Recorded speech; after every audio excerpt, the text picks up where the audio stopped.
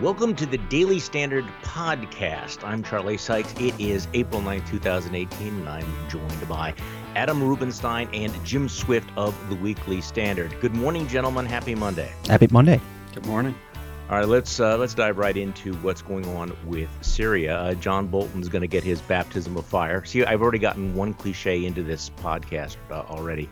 Saturday night, at least 40 people killed in what looks like a chemical attack on a rebel-held area near Damascus. More than 500 people brought into the hospital.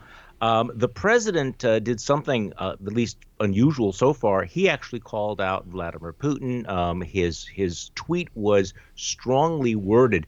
But let's just talk about, and Adam, I wanted to start with you. What are our options right now in Syria? Yeah, well, it's a really complicated issue, and Trump didn't exactly inherit an easy position here. He wasn't left with something so easy to work with by the Obama administration. But what we saw just last night and I guess early this morning over there was a bombing of the Tias military air base. They call it T4. It's an air base that is traditionally used by the Quds Force, so an Iranian Revolutionary Guard Corps unit, and so this is pretty much a direct strike against Iran's activity in Syria. It's not a. This is bombing by. Well, so this is an interesting. It's an interesting thing here. So, the U.S. Defense Department, two officials have said, according to an NBC report, they say it's Israel. Israel they haven't claimed the attack, but they're not exactly known for claiming attacks. They do some things behind the scenes. And it's interesting, too, because Russia has claimed that Israel attacked. And just after they claimed Israel attacked, they also released a report condemning Israel's actions on the border with Gaza. So they're using this as a bit of a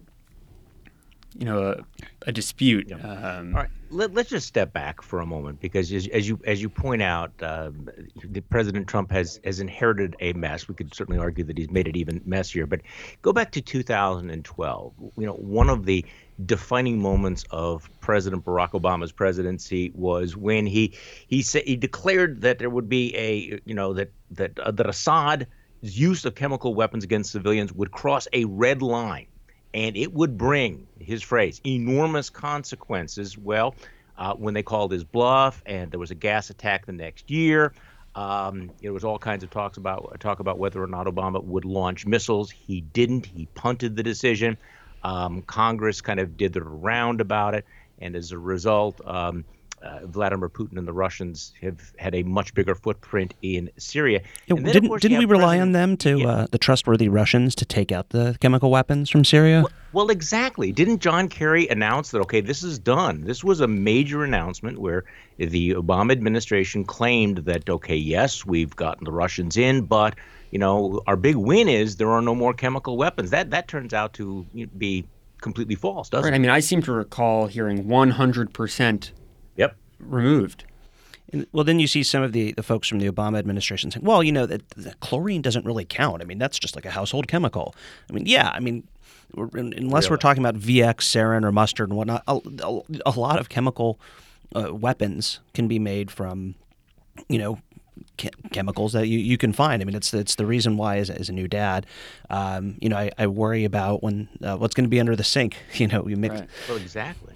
But I mean, at some point, just sort of, parenthetically here, our intelligence forces, intelligence agencies seems to do a relatively lousy job when it comes to these weapons of mass destruction. I mean, we claim that there are weapons of mass destruction when there aren't, and claim that they're gone when, in fact, they still are around. This is not reassuring me. That we're not able to say whether or not you have monsters like Bashar al-Assad who still have chemical weapons. Okay, well let's just fast forward now into where we're at with Trump. And by the way, it is interesting, and people have been pointing it out, that when Obama was dithering around about what to do with Syria, that then private citizen Donald Trump was putting out all in caps tweets telling him, "Do not bomb Syria. Do not do anything with Syria. Do not get engaged," which makes his current situation interesting. Now, a year ago, you remember President Trump said that we're no longer committed to regime change, removing Assad from power. And then, of course, that was followed up by the sarin gas attack and the demonstration bombing.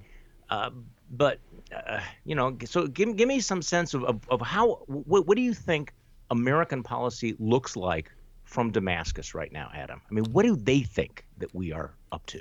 Right. I think they understand Trump in a similar way I think we do, that he's somewhat isolationist, and that it could be a opportunity to seize. I think, though, that runs contrary to the fact that, well, Trump fired more than 50 Tomahawk missiles at an airbase in Syria.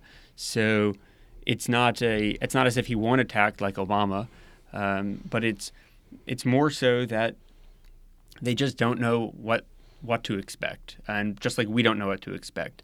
He hadn't previously criticized Putin, and in a tweet this weekend, he called out Putin by name.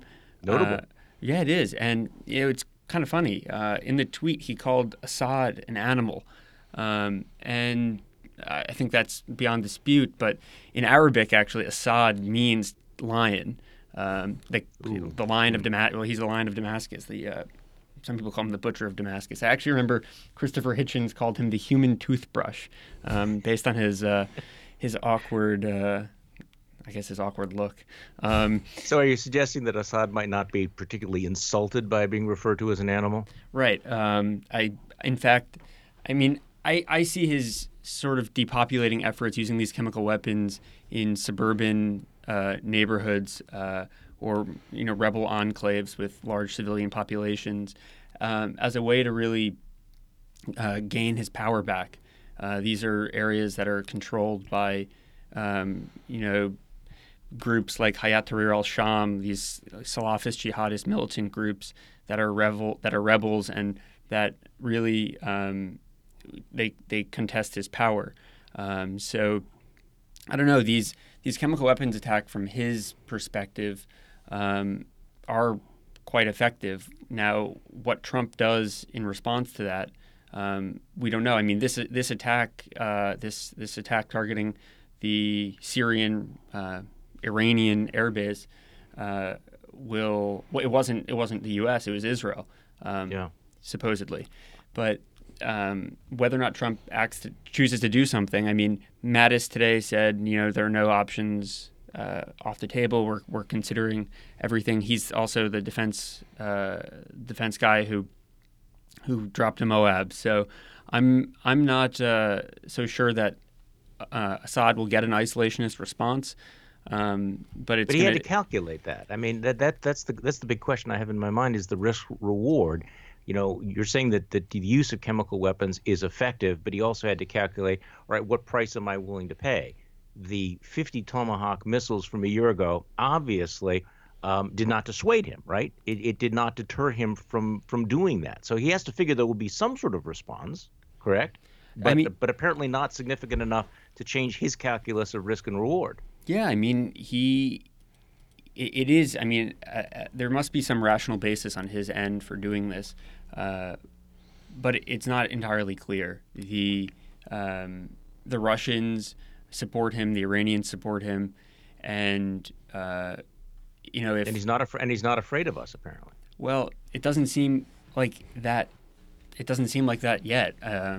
Let's ask the most uncomfortable question. And John McCain over the weekend went there, putting out a statement suggesting that President Trump's comments last week, may have served to encourage this. And of course, this was Trump at this rally in Ohio, who it appeared to be somewhat impulsive, said, I want to get out. We're going to get out of Syria. And then, of course, there was the news that Trump had suspended about $200 million in stabilization funds for the recovery efforts in Syria. Last Tuesday, he says, I want to get out. I want to bring our troops home. It's time, a lot of publicity about the tensions within the administration, with the president adamantly wanting to pull out of Syria. Then this is followed up within days of a chemical weapons strike. So is John McCain right that that kind of rhetoric and those reports might have served as a green light to Assad?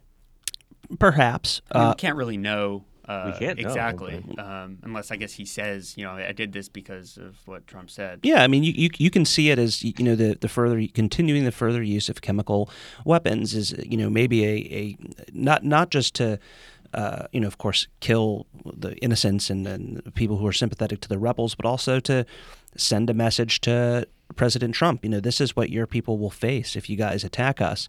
I think the more interesting question is going to be with John Bolton. Today's his first day, the beginning of the mustache era. And, he is not a neoconservative, but he's hawkish. And he's, not really a big fan of democracy building. But, in the past, he's gone to such lengths to agree with Reagan targeting Gaddafi and whatnot. And what is John Bolton on day one here in the National Security Council going to be telling President Trump, the night after country that may or may not be called Israel attacked C4. Yeah, let me go back to the John McCain comment, because that I thought was the strongest, the direct line between Trump's rhetoric and a reminder that words actually matter. This is one of the themes of the Trump era. This question, you take him seriously or literally. Well, look at his actions, not his words. And this may be one of those moments where words actually have substantive consequences. This is what McCain said. Trump last week signaled to the world the United States would prematurely withdraw from Syria. Assad and his Russian and Iranian backers have heard him, and emboldened by American inaction, Assad has reportedly launched another chemical attack. The president responded decisively when Assad used chemical weapons last year. He should do so again and demonstrate that Assad will pay a price for his war crimes. And then McCain does acknowledge that Trump inherited bad options after years of inaction by Obama in Syria. History will render a bitter judgment on America for that failure, but no one should believe we are out of options. So I guess the question is, though, are we going to see now a cycle of more missile strikes and bombing, but no fundamental change in sort of the geopolitical balance in the Middle East? Because, I mean, you can drop lots of tomahawks, lots of bombs, but as long as Assad is in power, as you point out, Adam, as long as he's backed by the Iranians and the Russians, nothing much is going to change, will it? Right. I mean, the general sense is that isolationism doesn't work, and the sooner Trump can veer away from that and pivot to a more engaged approach, I think we're better off. I don't know. I don't think it's sort of a fool's errand to try and ascribe to Assad the motivation for individual particular attacks. And I think the real question here is one that Shadi Hamid posted on Twitter. He posted this early this morning. Can anyone really argue that military intervention against Assad would have resulted in 495,000 deaths? Can anyone say this? During the Obama administration, oh, we shouldn't intervene. It'll be another Iraq. This atrocity has occurred in a time when we weren't thought to be isolationist. When right. And look, I mean, we will have to make a long-term commitment here if we want to see a more stable Syria, a less emboldened Iran, Russia contained. What does that mean, though? I mean, it would mean significant. It would mean a significant devotion of resource to Syria, to controlling rebel factions. That would be the exact opposite of what the president of the United States was demanding a week ago. Not that he has any, history of turning on a dime about this, but no, I don't mean to laugh about any of this, because this is it's not. a horrible tragedy. Yeah. But, But it's a good it it's a good is point. true, right? I mean, you want to talk about somebody who makes it up as they go along. I mean, this may be the perfect example of this. Well, and this is also one of these sorts of things that people on the Weekly Standard, we were very critical of Trump for not really having many true principles that he really adhered to. He's always been sort of a political windsock and willing to kind of negotiate and negotiate his position as things change. Trade has been an issue where he's actually kind of long held a belief, but also sort of a non-interventionism. Trump has never really, been a drum beater for war. Well, very much so. But he's also, kind of obsessed with the, who's got the bigger missile type thing. And, he had these tough tweets, which kind of then puts him in in the situation. Lindsey Graham says, if he doesn't follow through, live up to his tweets, he's going to look weak in the eyes of Russia and Iran. Harshly worded tweets aren't necessarily going to do it. So he's going to have to follow through. But again, to Adam's point, there appears to be nothing in this administration's policy or his own instincts that would suggest that he's prepared to follow that up with any sort of long-term commitment. And going back to the risk and reward, I'm guessing that the Russians and the Syrians figured that they can absorb a couple of bombings, but they don't have to worry about that long-term escalation / commitment. I fear underestimating Mattis. I mean, we might eat our words if Mattis steps forward and presents something to Trump. Also with Bolton, I mean, I don't see Bolton as a shy figure in this. So maybe it's coming. Maybe a larger, more robust engagement in the region will be thought of and presented to the president soon. And it's really anyone's guess unless there's a right. Well, we don't know and they don't know, but I do think that the bigger picture here. Remember, just was it last week there was this meeting in Turkey. Iran, Turkey, Russia gathered to talk about the future of Syria. United States was not even invited. We're not even part of all of that. So it's pretty terrifying. I mean, seeing those leaders together meeting and determining a plan when it seems that it's possible that we don't have one, or that we're letting them. Our plan is basically to let them have a plan and let Israel defend itself and attack anything that's moving, maintain relations with these countries, at least Israel and Russia, but. And I guess Israel and Turkey to some degree, let them control all the moving parts. But it seems a bit disjointed. This whole let this country respond. We'll send these missiles here, and let's just hope that they trust us. Let's hope that they believe we have the resolve to act when we should have acted much longer ago. Our credibility was lost during the Obama years. And it's going to take a lot to restore it. Well, to an earlier point you made, and any solution, and there's no easy solution, there's no bloodshedless solution. There are no easy answers with this. And it's true Trump walked into a really bad situation due to the inaction of the previous occupant of the office. But any solution will require a long-term commitment by the United States. And this president has not shown that he's willing to make long-term commitments to really any idea or person or ideology. It's not, or even business ventures. It's long-term commitment and Trump don't really go together. And, that's why I'm a little bit skeptical that we're going to be America first leading on any of these issues.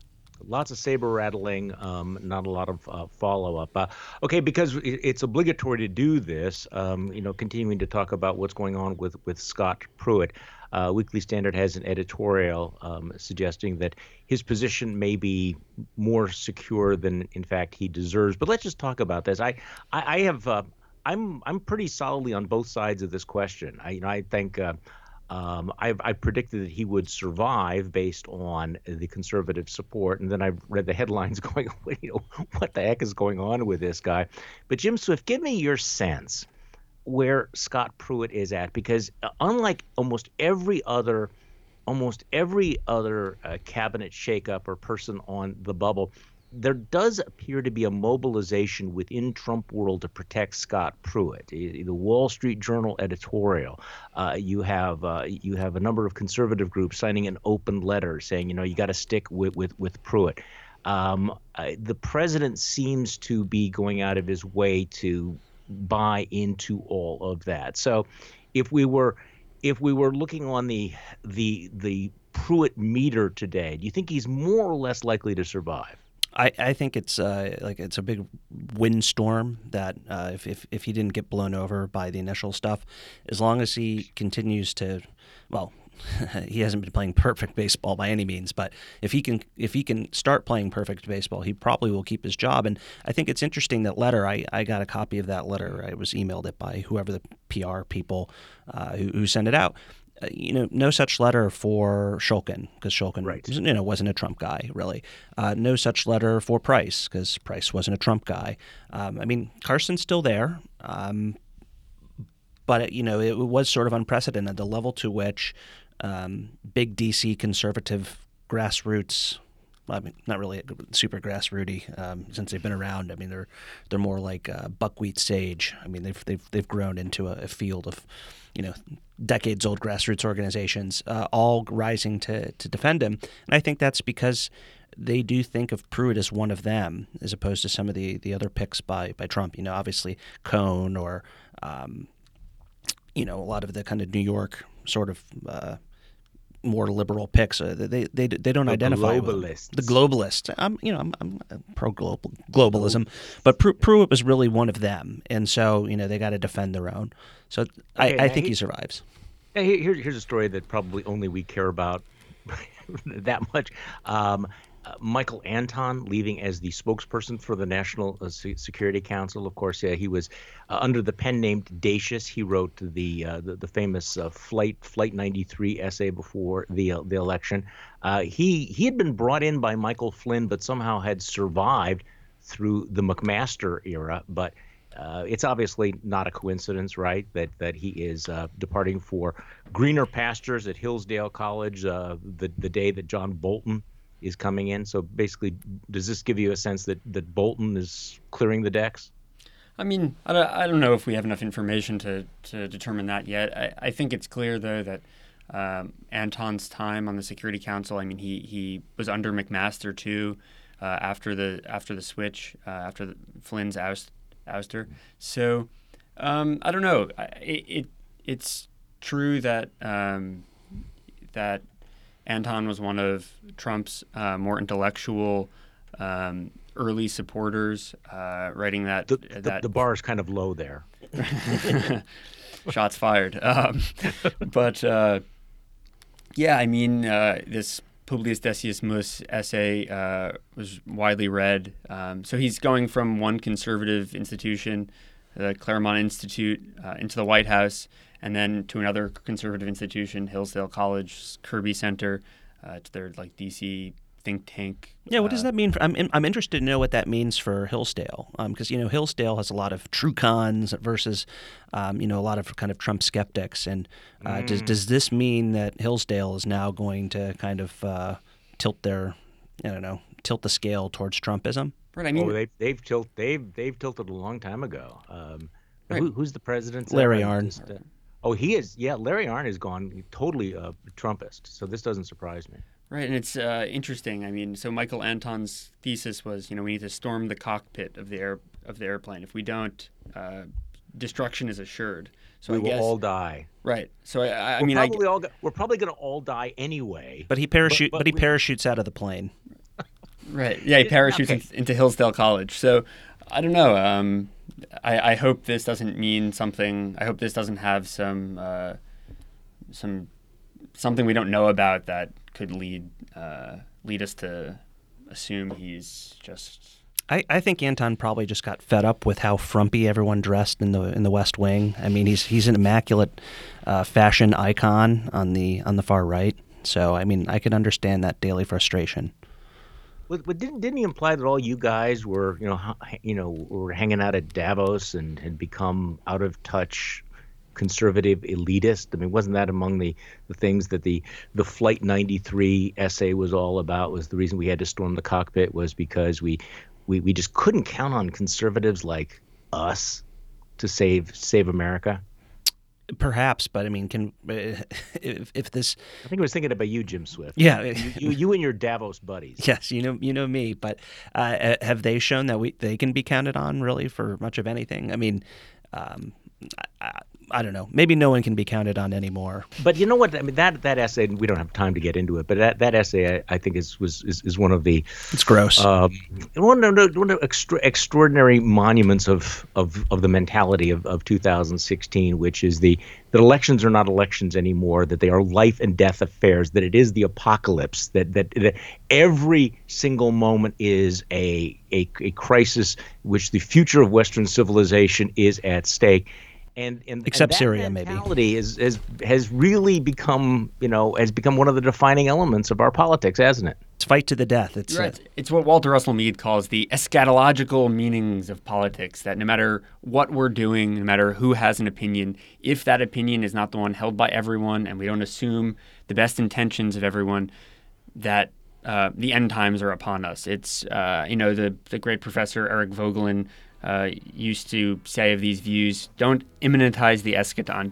Don't in your argument hinge the entire world, Western civilization, on one particular viewpoint. There's something to be said about that.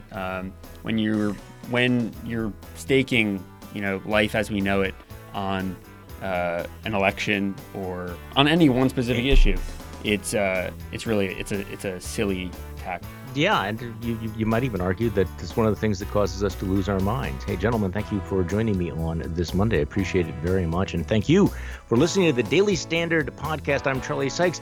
We'll be back tomorrow, and we will do this all over again.